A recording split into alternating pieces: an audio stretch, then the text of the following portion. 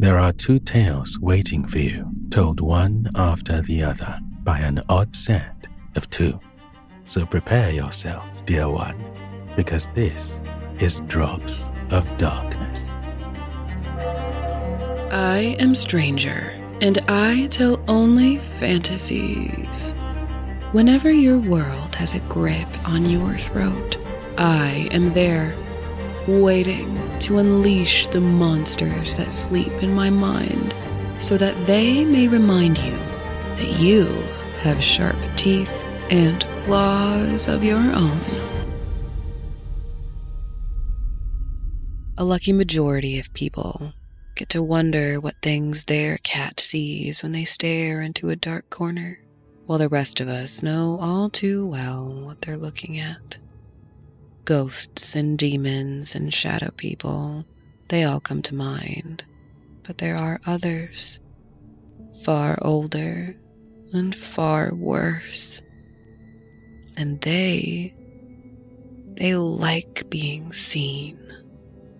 Our old cat, he was a mess. Whatever life he'd had before ending up at the shelter was clearly a hard one. One ear was missing completely, and the other had been shredded down to a jagged-looking stump.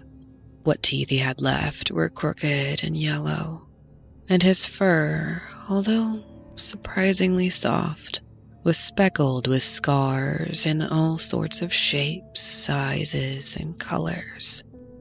We were told he'd been there the longest, and it was easy enough to guess why, even with a wall of glass separating us and the tabby cat that paced on the other side. The caretaker kept a safe distance as she explained how he was happiest when he got to make good use of his one remaining canine, or when his claws were buried deep into something or someone. Even though I knew it wouldn't work to sway the decision, I appreciated the caretaker's honesty. I did not want a cat, especially that cat. But my partner, June, she did. And I wanted June. And June loves grumpy, broken things. Her being with me was proof enough of that. So, to the cat's dismay, we ended his year-long reign of terror by taking him home. The cardboard box that poor woman wrestled him into barely lasted the drive out the parking lot. And by the time we got home, both June and I were bloody. Scraggly, jagged things, him and I were. But June loved us anyway. She named him Monster, and I thought it was a silly name, but I couldn't argue that it seemed fitting, and I couldn't think of any better suggestions. Or, more likely, I didn't bother to try. I didn't want another scary thing. I would have given anything to live in a house where I could be the only one home and actually be alone. To not have something reaching their long fingers out from the corners, impatient to have my utmost and terrified attention. But now here I was, picking which corner of our small house I'd mind having smell like a litter box the least, all for this more creature than cat, who I was absolutely sure wouldn't bother to wait for us to die or even be all that hungry before eating our faces. For the first 3 days, we didn't see him, but just as June was starting to worry, and I was starting to hope, I found him. He was sitting on my side of our unmade bed, his stump of an ear twitching like mad as he stared into the same corner I'd been haunted by until sunrise, while June snored softly beside me. Monster could see them too, but they kept their fingers and tongues and teeth to themselves. They didn't reach for him like they did me. They didn't like when he watched them, and I don't think he liked that he couldn't do much more than chase them deeper into their dark spaces. Soon, there were no more dark spaces, and much less room in our bed, as Monster claimed a large portion of it to sprawl out on, time passed, and we became a bit less broken, a bit less jagged, he and I, as life started to seem a little less like something we just had to survive. Over the years, there was the rare occurrence of a purr or a glimpse of biscuits being made in the sun, and we would warn him that he was dangerously close to needing a new name. But he would quickly find a way to reclaim it.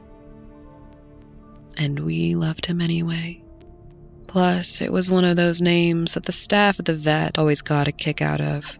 We'd been there a lot, and any bit of good humor is welcome when you're just waiting for more bad news. I already knew our time with him was coming to an end. As soon as I started seeing them in the corners again, I knew they wanted back in. And there was more of them now. There was time to make up for, and they were eager to start. But when they reached out from the corners, it wasn't for me. They wanted him.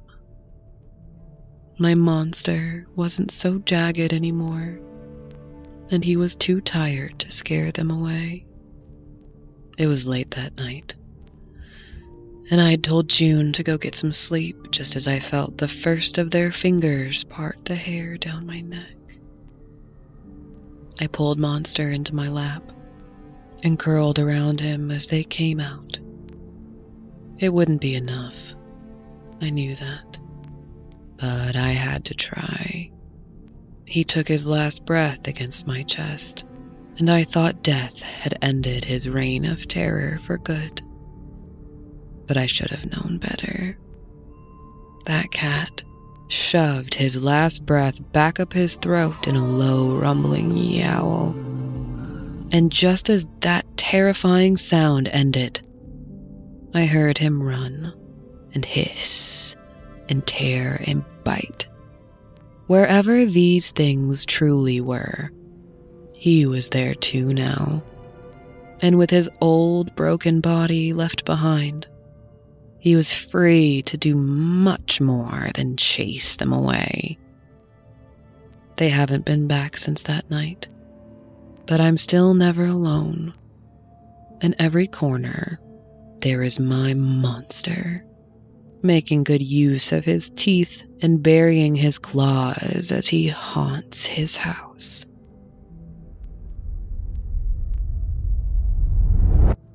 Hello, everyone. In between stories, we like to highlight a cause that is worth our collective attention. For February, we decided to highlight Renew as a Crew. This one is a little different, but no less important, as this fan-led volunteer group is leading a massive coordinated effort to reverse the unexpected cancellation of the critically acclaimed show Our Flag Means Death. Stories matter, and this series' unapologetic exploration of identity through its queer storyline and ethnic diversity has made countless people feel seen, heard, and understood. To find out how you can support this movement working to prove that diverse stories are both wanted and needed in mainstream media, you can learn more at renewazacrew.com or through the link on our website at dropsofdarkness.com. Now, back into the shadows we go.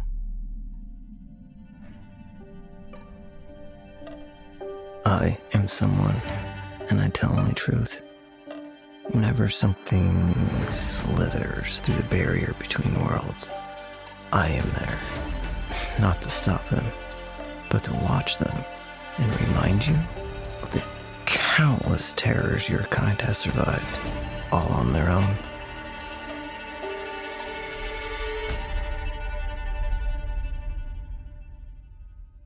I saw something when I was a kid.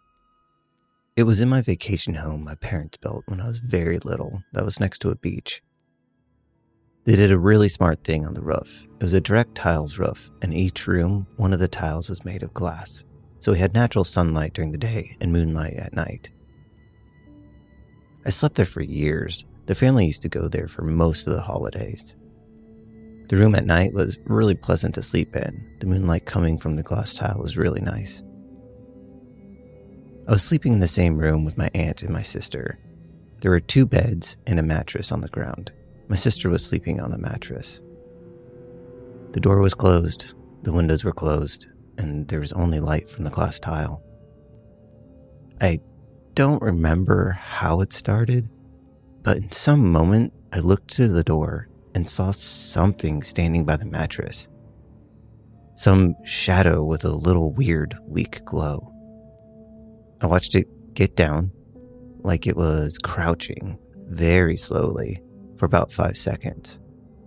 Then I quickly pulled my blanket over me and laid there, quiet, awake, eyes open, just under the blanket.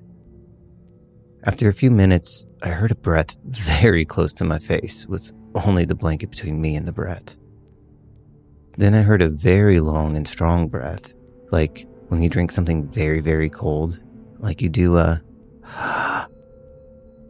After that, all went silent. I could not sleep for a while and pulled my blanket down to see the room, and it was pitch black, no light from the glass tile. It was very dark, and I remember looking at the wall and seeing something spinning in the wall. It was dark, but I could see the spinning. I pulled my blanket up again and only remember waking up in the morning and telling my sister and aunt what happened and them making fun of me. I never spoke about it again, and I have no idea what the hell the spinning thing was. There are 2 other incidents that happened with other people at the house. When I was a teenager, a friend of mine was laying down in the front of the house on a bench, and out of nowhere, stood up, looked behind them like they were searching for someone. He was really scared, saying someone just whispered in his ear something like, "Leave here." The other one happened in my 20s. My cousin was taking a shower in the bathroom, and the rest of us were in the main room eating and watching TV.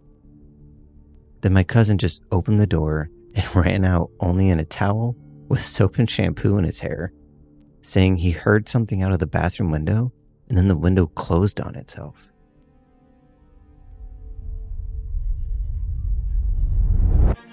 Thank you for listening to this week's episode of Drops of Darkness, which is written, voiced, and produced by Anodyne Vaughn and Cameron Helquike.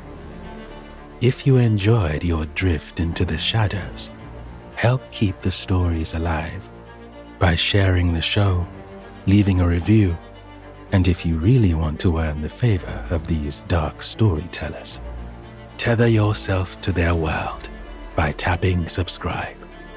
If you have a true paranormal story of your own that you'd like to be read by someone, you can make the offering to submissions@dropsofdarkness.com or through the form on our website. Until next time, dear one, and remember, when the darkness looks your way, hold its gate.